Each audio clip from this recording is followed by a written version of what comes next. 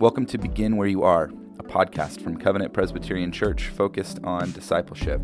My name is John Wasson, and I get to serve as one of the pastors here. Begin Where You Are is the answer to a question that I get asked a lot. We're all searching for concrete ways to live out our faith, and it's not always clear where we should begin.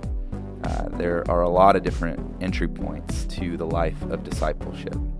So this podcast is an invitation to begin where you are, and hopefully we can provide some resources and practices that are useful to you. Our first series is focused on the Bible. We're preaching our way through the Bible this summer, and we've invited all of you to read along with us. And you can find resources as well as a reading schedule online at covenant.org/stories-of-God. One of the resources we've provided is a roadmap with 5 signs to help you navigate the territory of Scripture. And in each of our podcast episodes, we'll explore one of these signs.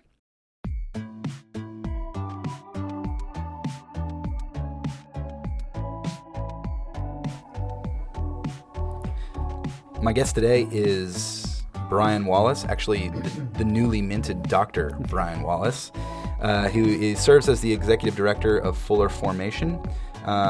Brian also is leading our church through a formation process right now, which has just been incredible for both the leadership and people within our church. There's going to be more information about that forthcoming in the next year. So I've gotten to know Brian over the last year, and I always learn a lot when we're together. And so I invited Brian to come and talk to us about the Bible and help us understand a little bit about this final sign of our roadmap. So Brian, thanks for being with us. Yeah, thanks. Tell me a little bit. Actually, let's just start with a little bit about Fuller Formation. What is that? As you serve as the director of it, what does that mean? That's right. Fuller Formation is a new center that we're developing at Fuller. That's really our tagline is forming God's people to take their place in God's mission in the world. Our conviction is that everyone has a place to play in what God's wanting to do to extend His rule and reign in our communities, our families, our neighborhoods, our workplaces. And we have formation. Spiritual formation is the act of becoming formed in the image of God as He designed us so that we can take that place. So that's the work that we do. We work a lot on spiritual practices with churches, pastors, artists, missionaries, mission institutions, that kind of thing. Cool. And our church has benefited from his leadership and from this new center that's developing at Fuller. And so we're grateful for your work that you are doing. Brian, as I mentioned to you, we are in the process this summer of preaching through the entire Bible. And kind of listening to and paying attention to these different stories of God that we find there. And one of the resources that we've given to our congregation is this roadmap for kind of understanding, actually navigating the territory of Scripture. Rowan Williams says that the Bible is the territory in which we expect to hear God speaking to us. Sometimes it's hard to navigate that territory. So we've given this roadmap, and there's 5 signs on this roadmap. And the 5th sign reads that Scripture calls the church to ongoing discernment. Because we live in the tension between the already and the not yet of the kingdom of God, we are called to constantly reinterpret the text in light of the Holy Spirit's ongoing work in the world. And if I were to write this sign again, I might say that Scripture calls the church to hopeful expectation, a term that I learned from you. And so I want to talk a little bit about hopeful expectation today and how that plays into the way that we read the Bible. But first, I've started every one of these conversations the same way, which is to ask whether or not reading through the Bible in a 12-week time is even a good idea. And I have to tell you that everyone has kind of affirmed that this is a good idea. And I was hoping by asking this question that someone would say, this is a bad idea. Now, I don't know if you're going to say that or not, but I thought it would be a lot more controversial than apparently it is.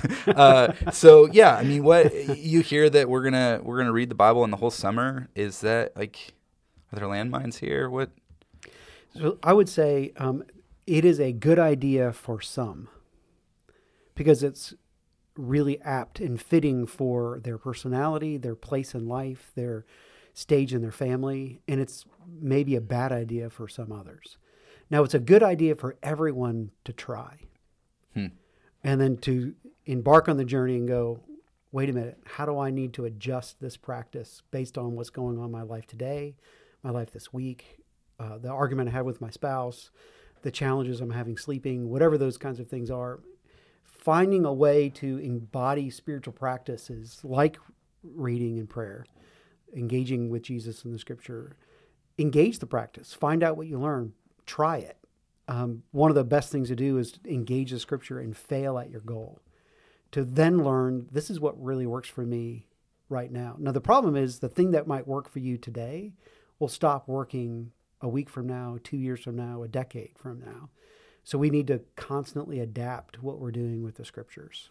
And so what are those, I mean, what are different ways that you've adapted as you've I've come from a InterVarsity Christian fellowship background. That was my whole life for 20 years, 24 years, including being a college student. And in InterVarsity, we really value the scripture and teach everyone how to do an inductive Bible study. It's really good basic hermeneutics, teaching students how to ask good questions of the scripture. And by the way, learning how to ask good questions of the scripture is a great skill. And I think every Christian needs to learn how to do that. Yeah. It was true in my life, though, that this spiritual practice that gave so much life and energy to my relationship with Jesus and my relationships in the community and the church started getting a little stale in my late 20s, early 30s. And I thought the problem was me. Hey, what's happened to my faith? What's happened to my passion for Christ? And the truth is, the way that I was doing that was perfect for an 18 to 24-year-old spirituality, but I was trying to make it fit my 28 or 35-year-old life. Yeah. And my 35-year-old faith and my 35-year-old calling and mission in the world. And I needed to engage the scriptures in some new ways. So I started, instead of reading small passages and dissecting them deeply, I started reading very large passages of scripture and understanding their context. So I might, instead of reading Ephesians 1, 2 through 6, 3 times in an inductive way in a week, I started reading the entire book of Ephesians every day for a week. Wow. To get the whole context and just allow the Holy Spirit to really lead me in understanding. I'm still working on applying it, still working on... Right. And one of the practices for me was, and you've heard this probably, you could probably articulate who said it first. I can't remember. But was instead of me pulling the Bible apart, from me exegeting the scripture, I need to let the scripture exegete me. Yeah. I need to let the Bible start telling me who I was. Yeah. Telling me what my story was, instead of me trying to dive in and order the scripture into what I could understand it to be. Right. My faith got to a point where it was like, okay, I'm willing to let you tell me my story. Yeah. And that really gave a lot of structure to my faith and my reading of the scripture through my 30s. Right. And then I added some new scripture practices. Yeah. I love what you're saying. It's funny. I'm actually just thinking about this, but the title of this podcast is called "Begin Where You Are." Yeah. And I'm thinking now that you actually probably are the inspiration for this. I don't know if you remember this or not, but when we first met a couple of years ago, you were talking about on-ramps to the life of discipleship and entry points to the life of discipleship. That's and that right. It doesn't begin at the same place for every single person. Exactly. And what you're saying even now is just try it out. Like it's going to change. Your relationship to this practice of reading is going to change necessarily over time. So begin kind of where you are. I mean, that's kind of beginning where you are is start there. Exactly. Believing that Christ actually meets us where we are. Exactly. The way I would put it, I was a spiritual formation pastor for a church of 4,000 people. And one of the things I became quickly aware of is the correct next step spiritually in growth was as unique as 4,000 people. It was a unique step for all 4,000. And there's no way I could help each person take that unique next step by a church program or an initiative. Right. Like start here and finish here. Exactly. And right. everyone's going to finish at the same place. And now we have this outcome that we can all measure. That's just not the way it works. At the same time, I could say there are certain things that are really important for all 4,000 of us to know how to do, know how to be, and engage in physically, emotionally, spiritually in our family. That if I don't know that one, I gotta go backwards and learn how to do that. Yeah. I would say inductive Bible study is one of those. Learning how to ask great questions of the Scripture, to study the Scripture, to learn the Scripture is a really important practice. So learning to read the whole of the text is maybe another one of those. Yeah. Is that the right spiritual practice this summer for every person in your church? Probably not. Right. But if they don't have any Scripture practice, it's a great place to start. Yeah. One of the things I'm aware of is, especially in Scripture, even though there's lots of different next steps, they could probably be broken down into maybe 3 categories. If you're a young or brand new believer, there's some things you just have to learn, and that you can only learn by helping someone give you a practice like, hey, read your Bible. Let me give you this part of this practice. And you can start there and then start learning the scales and the rudiments of that. And then as you mature, you can start you can start playing jazz with those rudiments. Right. You can make them your own, make them personal to you, to reflect your family, to reflect your personality, to reflect some of your passions. Use those in your pursuit of Jesus and in your relationship with Christ, and your engagement with Scripture and your engagement in prayer. But if for some of the folks in the church they've been walking with Christ for a little while, they have real passion, energy, there are some other elements of spiritual practice that they're going to need in order to hold their passion, in order to learn how to engage the mission that God's given them to do. Often in that stage, we need to learn how to share our faith. We need to learn how to embody the image of Christ in a workplace without being annoying. Or without simply putting a Bible on my desk or a cross and hoping somebody asks me. Yeah, work is not just the landscape upon which you evangelize. Exactly. The work itself is a way that you lead others to flourishing. And that's the stage where we need to learn about, how do I lead in the context of a church? How do I lead in the context of my neighborhood? All those. And then there's a longer stage. People who've been walking with Jesus 15, 20, 30, 40 years, and you have those really faithful saints in this congregation. What does it look like for them to learn how to invest in others, disciple others, mentor others, provide spiritual direction to others, or maybe even the spiritual practice of making way for others? Yeah. Which is all of it's necessary.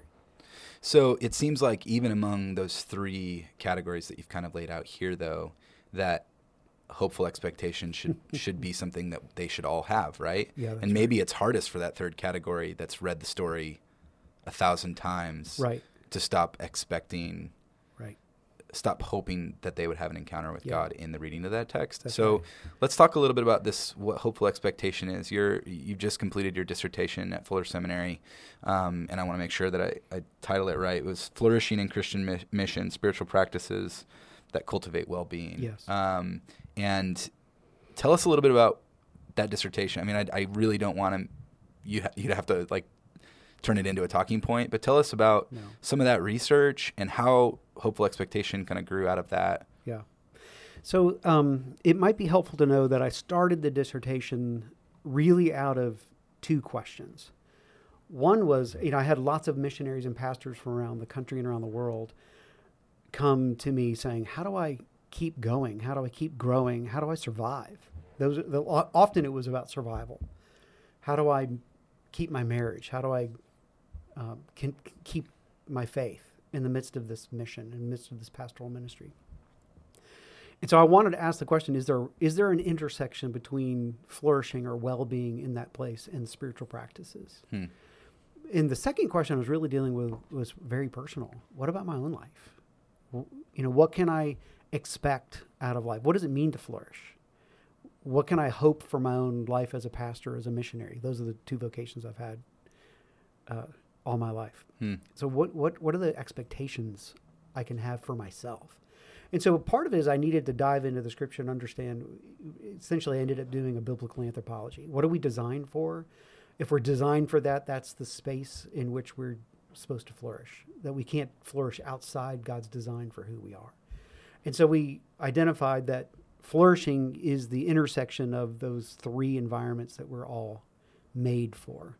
We're made to be in relationship with God. We're made to be part of God's people, and we're made to participate in God's work in the world that is for the common good, as well as for his kingdom, for the advancement, his rule and reign.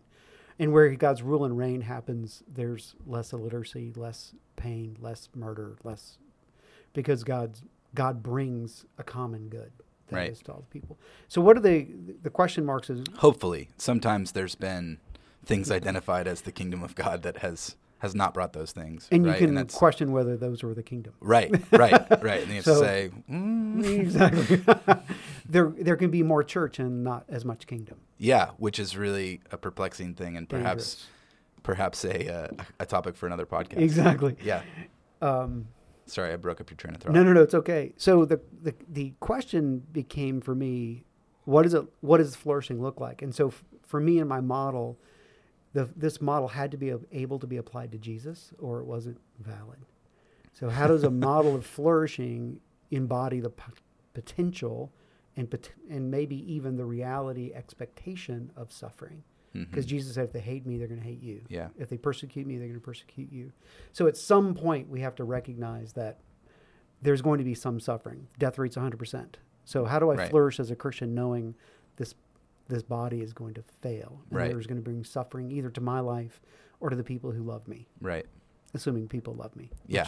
Which some do. Amen. And so it wasn't like a picture of how do we make my life the best it can be.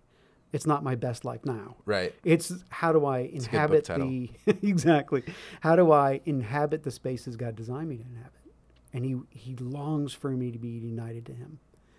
I stole a phrase from Darrell Johnson in his little book on the Trinity, to become a co-lover of God with God. That God is a relationship of Father, Son, and Spirit who are in mutual love and service to one another. And he invites me into that. That's what it means to become a Christian, is to enter into this co-love that God has with him, to experience the joy, the power, the goodness of that. But then to enter into the community of people who are very much like God, but not God.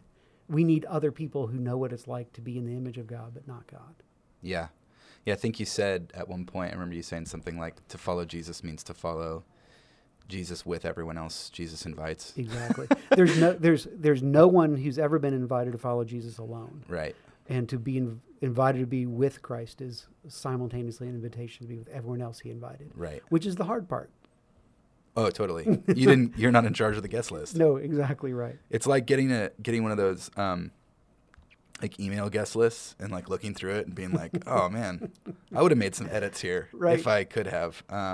Exactly. Sorry, I've let us off track again. So what I did is looked through this idea of what really is flourishing in a biblical context from Old Testament to New Testament.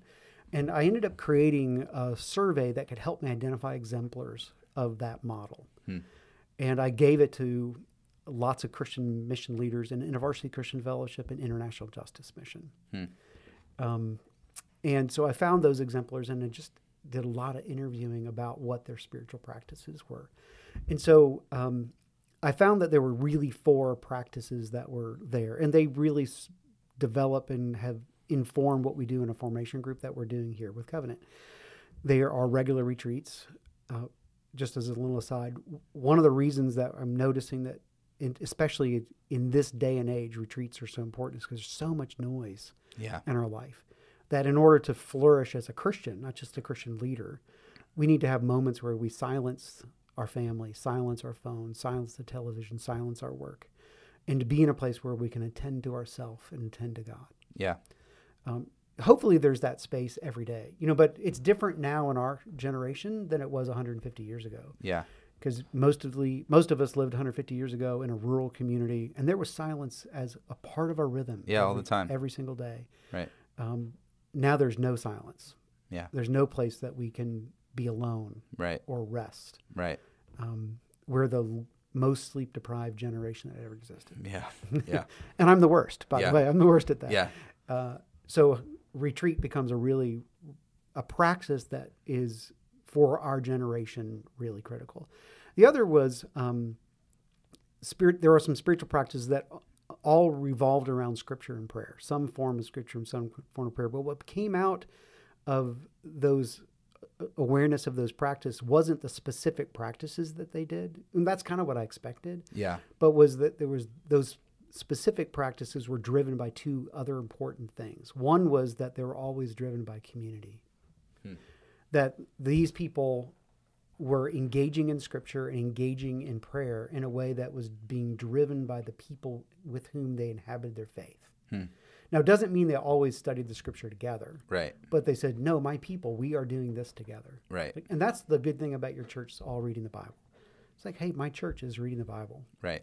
This is providing a great power that's more than just accountability. It's just like, no, I'm part of a people Yeah. that does this together. Yeah. We think this is a priority, a big deal. And the good news is some of the folks in your church know why it's a value and they can articulate it, and that's good too. And some are going like, because my church is doing this. Yeah. And the good news is they're getting the same benefit. Right. That's okay. And so that's the great thing about being part of a historic church that moves through time, is that we're stepping into these practices that have been inhabited by my people for a long time. And so they were communally driven and they were adapted. And so what I mean by adapted is no one described doing practices the same way all the time. Yeah. They would say phrases like, well, I used to, but now, about prayer. Or a long time ago, I used this practice, but now I brought it back here later in my life. They all talked about how they adapted practices, not only just use some of them at certain times and phases of their life, or they would take a classic practice and change it for their life or their personality. Make sense? Yeah. So instead of just straight up Lectio Divina, they would like, oh, I use that differently with my family. We do a mini Lectio Divina at bedtime with my kids. Right. Or we do a mini Lectio Divina at the dinner table in the evenings. And this connects back to what we were saying earlier, in that like the same practices are not going to be appropriate necessarily at every part of your life. I mean, we're in different seasons. We need different support, different intentionality. Right. So, yeah, I mean, that makes sense. And so these people live with a sense that there wasn't only one way to engage the Scripture, there wasn't the right way. Yeah. They were like, had the freedom to try new things and let their own personality and their own family dictate, what does devotions look like for us? Right. What's success mean for us in prayer? Right. Well, if we get 2 minutes to pray before the kids scream, win. And so they were living that reality with preschoolers or with elementary kids or with an autistic child or a child with Down syndrome. Or they were living the reality they had and inviting Jesus into it. But more importantly, Jesus was inviting their family reality into his life. Right. So they're figuring it out. Right. So so there was regular retreats, regular practices that were communal adapted, and the third one was that all of them had what I would call a regular group. And this would be worth a conversation by itself. But the regular group was described fundamentally as the place they were the most authentic in the world. Where one woman said, for a bunch of Christian women in ministry, it's amazing how many curse words get said. So it wasn't that they were giving each other license for impurity, but they were saying they're giving license to be truthful about their faith, or about their marriage, or about their kids. Like they would say things, this is the place where I can say I don't like my kids. Yeah, they still love Jesus. They just like to cuss a little bit. Or they need someone who can say, you don't have to be a professional Christian today. Yeah. You can be an authentic follower of Jesus who doesn't have it all figured out. Right. And now we're going to trust you to be God's woman or God's man to go lead this community. Yeah. And we're going to hold you accountable to it. Yeah. So it wasn't this license to not live into their personality or live into the mission God gave them. But it was also that place is like, these are the people carrying me through cancer. These are the people carrying me through my doubt. These are the people carrying me through this rough patch in my marriage. These are people just praying for me. And sometimes I wonder if I really value this group, but I'm going to keep showing up.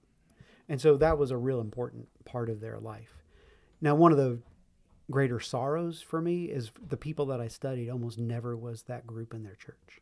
And I would love to see that change. Yeah. That the place where the people can be the most authentic, the most raw, the most true about their relationship with Jesus are the people they're co-inhabiting their faith with in the context of a local church. Did they ever give reasons why that we can learn from in that? Like, I mean, I have my own assumptions about, like, I mean, I could answer that question for myself, but I'm wondering. Now, the scope of my study, by it? I didn't dive into that. Yeah. It would be really worth learning. Yeah. One of the things we have to recognize is everyone I studied was in full-time Christian mission. Right.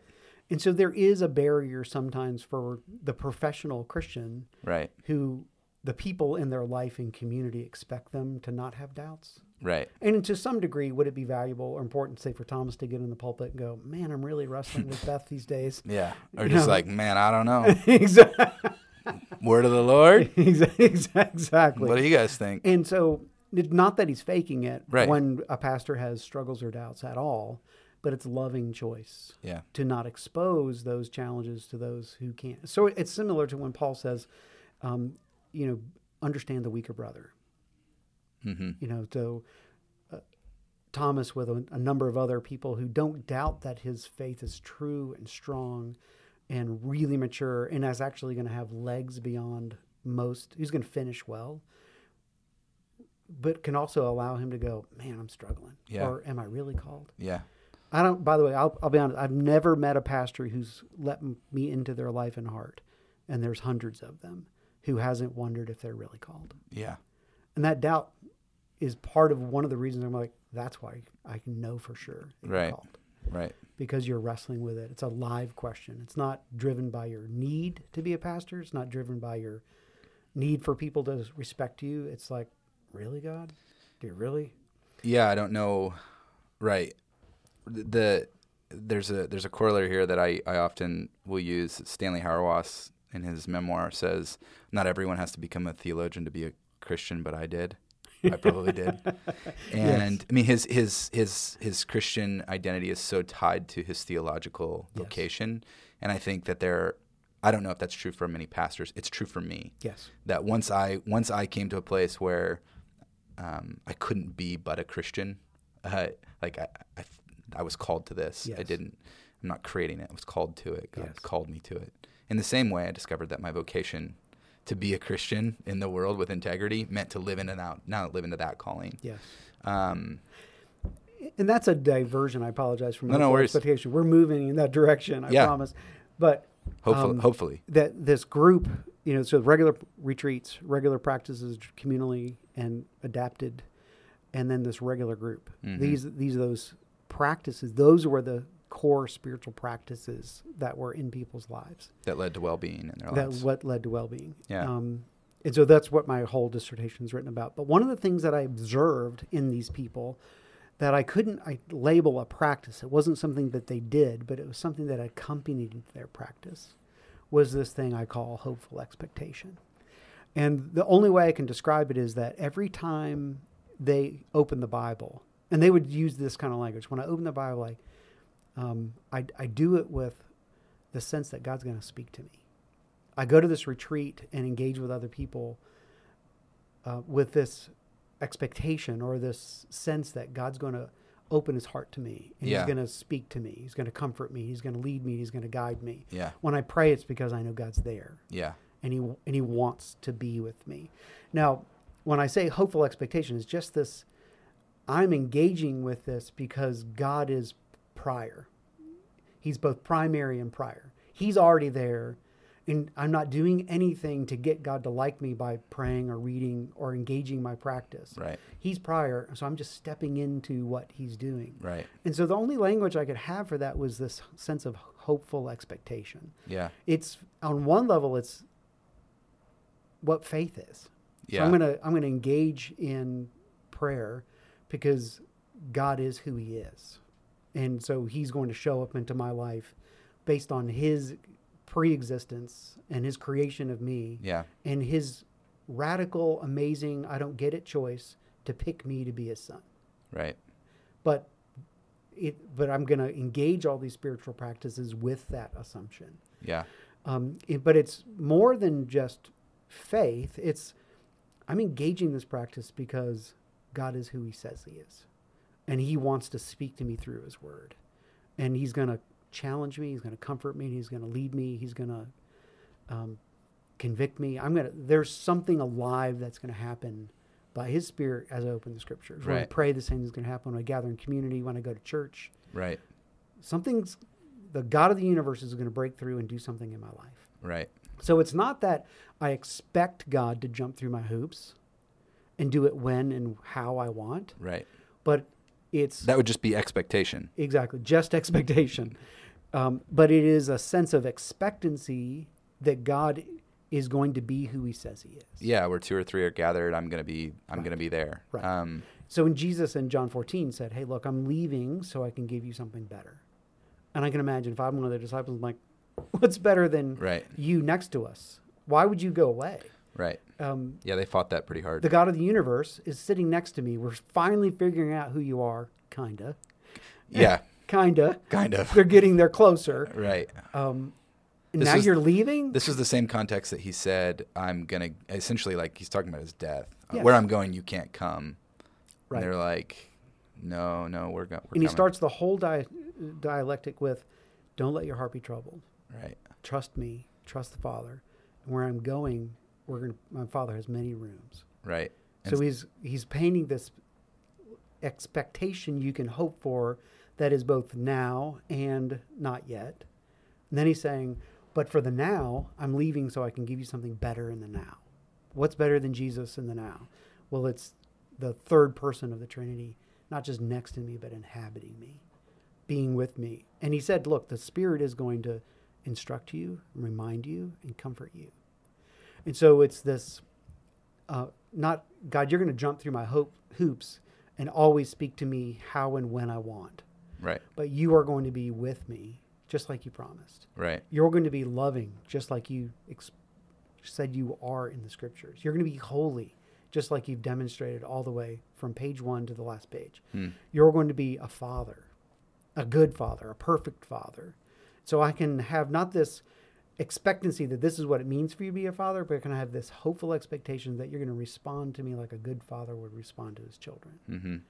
So when I ask you for bread, you're not going to give me a scorpion. Right. When I ask you to lead and guide me, it may be some time. It may not be what I want. It might be not even the guidance that I anticipated, but you are leading.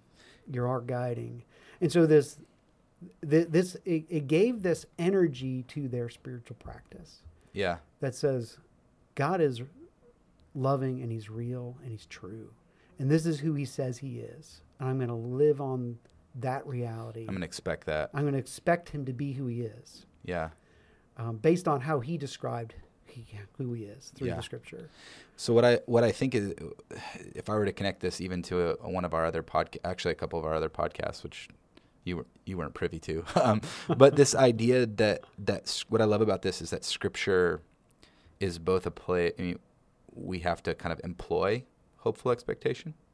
We have to use it, but Scripture also cultivates it within us, right? So it acts back on us. Right. So whenever we ever read Scripture, what we're perfecting, if I can use that kind of word, it's more Methodist speech, or cultivating is the virtue of hope. Yes. That God might show up here, that the word of God might speak to me in my life now. Yeah. I think of the resurrection as God's response to sin and death. Mm-hmm. And like Jesus dies, and God's response to that is, I'm gonna raise Jesus from the dead, as something we can expect when we go to the Scriptures, that like God might raise us from the death in our own lives and the sin and death in our own lives. So it'd be interesting. I think there are ways of cultivating hopeful expectation. And let me put it in the most seminary context and then try to deconstruct that. Eugene Peterson says that nothing enervates prayer more than a wrong view of God. Nothing kills our prayer life more than believing that God is not who he really is. If he's angry, if he's a taskmaster, if he expects my holiness and purity before he'll be present to me as a father or creator, or allowing me to be a co-creator with him, then that's going to kill my prayer life, because I can never live up to this expectation that he has of me. Right. So it will enervate. It'll suck all the energy and wind out of it. So one of the ways we cultivate hopeful expectation is having a right view of God, having good theology. What is the nature of God? What does it mean that he's loving? What does it mean that he's present? What does it mean that he wants to be a father? Why is it important for us to understand that the Son talks about God like the Father? Yeah. And that's his primary language and primary relationship he hands off to us as we become Christians. Let me tell you how to pray. Abba. Talk to God like Dad. Not to diminish him like Daddy. I'm not saying that kind of. No, but it's personal language, right? He's handing off to us. I want you to think not of this far away God that must be appeased, but talk about him like Father. Yeah. Who's loving and present and good and right in your life. So to cultivate hopeful expectation is to think rightly about who God is to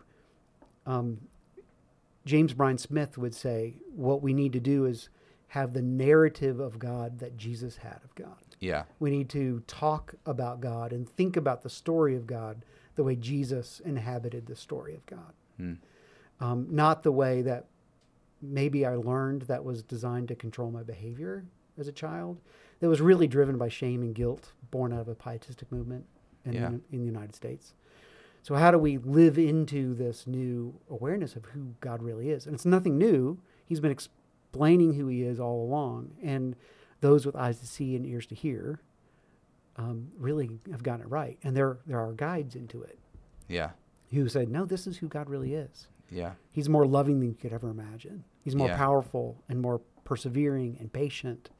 You can't out-sin his love. You can't